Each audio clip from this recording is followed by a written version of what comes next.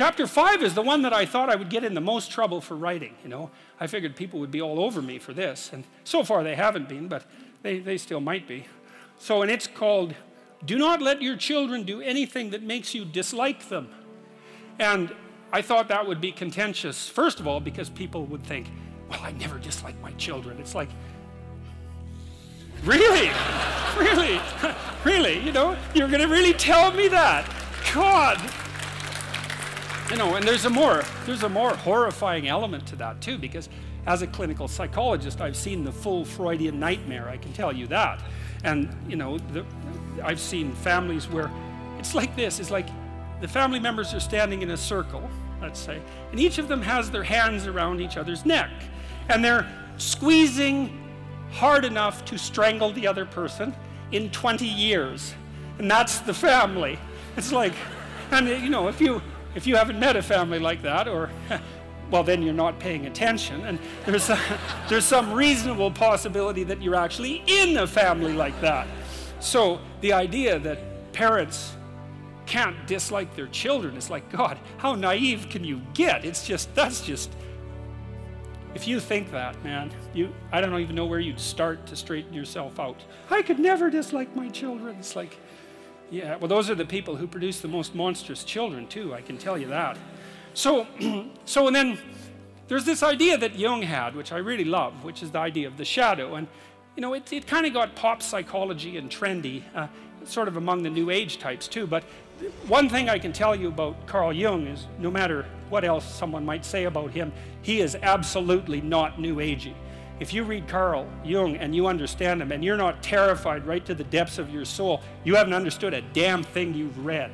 And one of the things that Jung said about the shadow, which is the dark side of humanity, the dark side of each individual, was that its roots reached all the way to hell.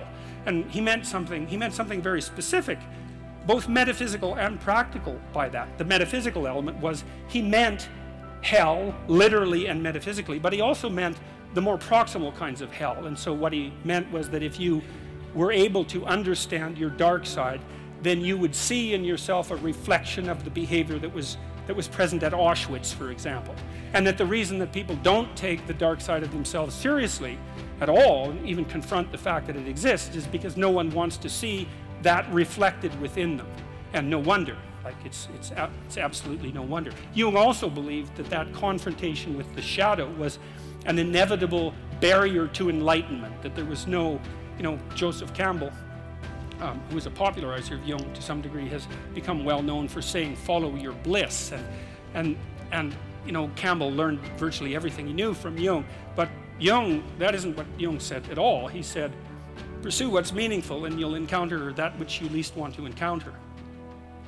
And that's the dragon, right? That's the dragon that hoards gold, for example. And the dragon is also something that lives inside you, and it's not something that you take the encounter with lightly. There are very old stories about this. There's this Egyptian story about the god Horus, who was the Egyptian savior in some sense, and when he encountered evil, even though he was a god, he lost an eye in the battle.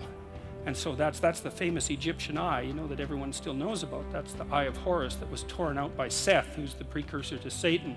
And so it's no joke, that. It's no joke. Back to children. See, I kind of knew this when I had my kids. I'd already undergone that to some degree and understood what it meant to be a bad person, a terrible person.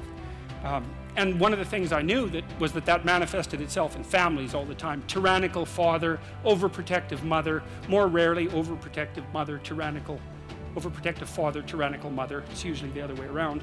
And the terrible pathological familial drama that Freud made much of in the early 20th century. I'd seen that in many, many situations. Dismal, brutal, awful.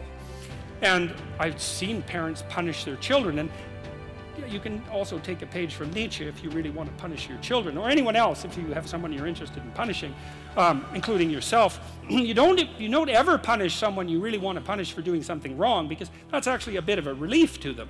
You know, that's the theme of Dostoevsky's Crime and Punishment. The murderer gets away with it, and it's a relief to him when he gets caught. It's like, no, if you really want to punish someone, you wait till they do something good, and then you punish them. because that'll teach them. You maximize the hurt that way. You decrease the probability that they'll ever do anything good again. And I'll tell you, man, if you want to have a good relationship with someone, that's one thing you don't do. You open your bloody eyes, and if they do something that you would like them to do again, then you tell them how much you appreciated the fact that that happened, and you hope that it replicates, you know. You see, that's if there's one thing you can take away from tonight's lecture, that's an extraordinarily useful thing to know. Watch, and when people do something that they should do more of, say, look, I saw that you did this specific thing. I saw that it took some effort. Here's what it meant. Here's how I observed it. It's like, keep that up. And man, if you love someone, you do that to them. That's encouragement. That's such a great thing. So anyways, back to children. So I already knew that I was a pretty decent monster by the time I had kids, and I thought, well, my kid's little, you know, like a baby or 2-year-olds, like I'm a horrible monster, and so there's an uneven power problem here. I better not let that child do anything that really makes me angry. You know, now and then you hear about something horrible that happens. When I was in Boston years ago, I read about a woman who plunged her 2-year-old daughter's arms into boiling water. You think, well, how in the world can that happen? It's like, well, you know, she's probably hungover. She probably just lost her job. She was probably desperate in 6 different ways. She probably didn't have any decent disciplinary strategies for children. She probably didn't have anyone helping her. She was bitter and resentful and angry, and the child misbehaved at exactly the wrong moment.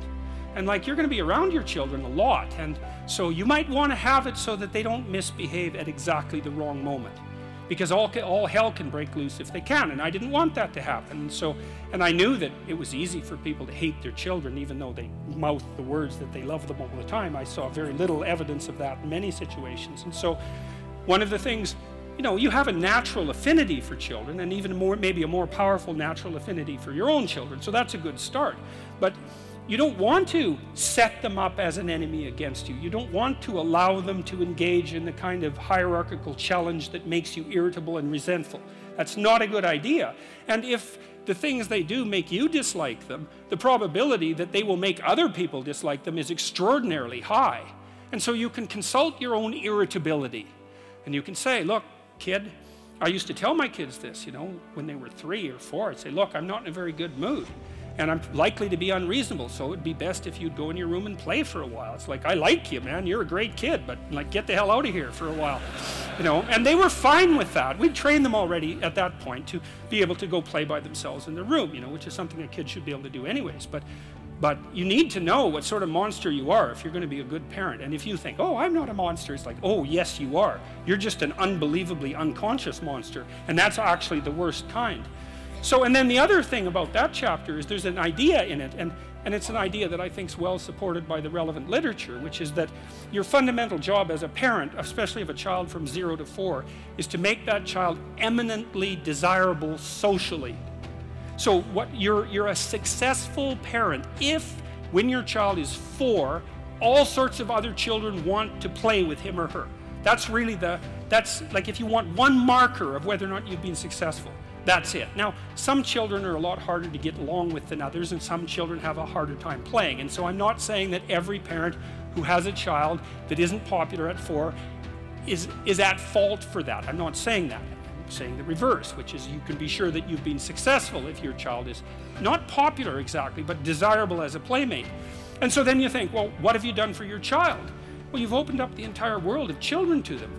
So because they know how to play, which is a very deep knowledge, and it starts to become inculcated probably at the breast, and certainly in the course of rough and tumble play at about 2 years of age. It's a deep embodied knowledge. They know how to play, like a good well-trained dog knows how to play. You know, you meet a new dog and you go like this, and the dog goes like this. You think, oh, that dog, I can go like this and it won't bite me, right? It knows how to play. And a kid who's awake and alert is just like that, like a well-socialized kid. If you know anything about kids, is you can take a 4-year-old and make a little play gesture at them, and they'll smile right away and start playing just right now. And that's what you want for your kids. And then everywhere they go, other kids like them and will include them in their play, and play is the way that children develop. And so if other children include them in their play, then the children develop. And the poor kids that don't get befriended at the age of 4, the literature on this is crystal clear. If your child is an outcast at the age of 4, the probability that anything can be done about that is almost zero, no matter what you do. And I hate to be so blunt about that, but I know the literature, and that's what the literature suggests. And then the other thing is, if you don't allow your children to engage in dislikable behavior, then adults will like them, because adults actually like kids. You know, one of the things I loved about having little kids in Montreal, I lived in a poor area in Montreal. There's a lot of rough guys around there. And we used to roll our daughter around in a stroller, and these rough guys, you know, like, God only knows what they were up to. They were rough-looking guys. You know, we'd roll our daughter by them, and they'd like smile, and they'd crouch down and make little goo faces, and you know, they were. I tell you, one of the great things about having little kids is they bring out the best in other people. You see a whole side of humanity, even among the darker parts of humanity. You see a whole side of them that you wouldn't normally see, and it's lovely. And the thing is, if you're good to your kid in the real way, you can help them maintain that tremendous attractiveness that they have as young children, and to respond to adults properly, like a puppy that wags its tail instead of growls and, you know, goes for your ankle. And then wherever they go, adults welcome them and teach them things and pat them on the head and smile at them genuinely, instead of saying, oh my God, here comes that couple with that goddamn brat again. You know, which is that's a horrible thing to do to a child, because then everywhere they go, all the goodwill is false. You know, there's nothing that you can do to someone that's more terrible than to put them in a world where all the goodwill directed towards them is false. That's a terrible thing. So anyways, that's chapter 5.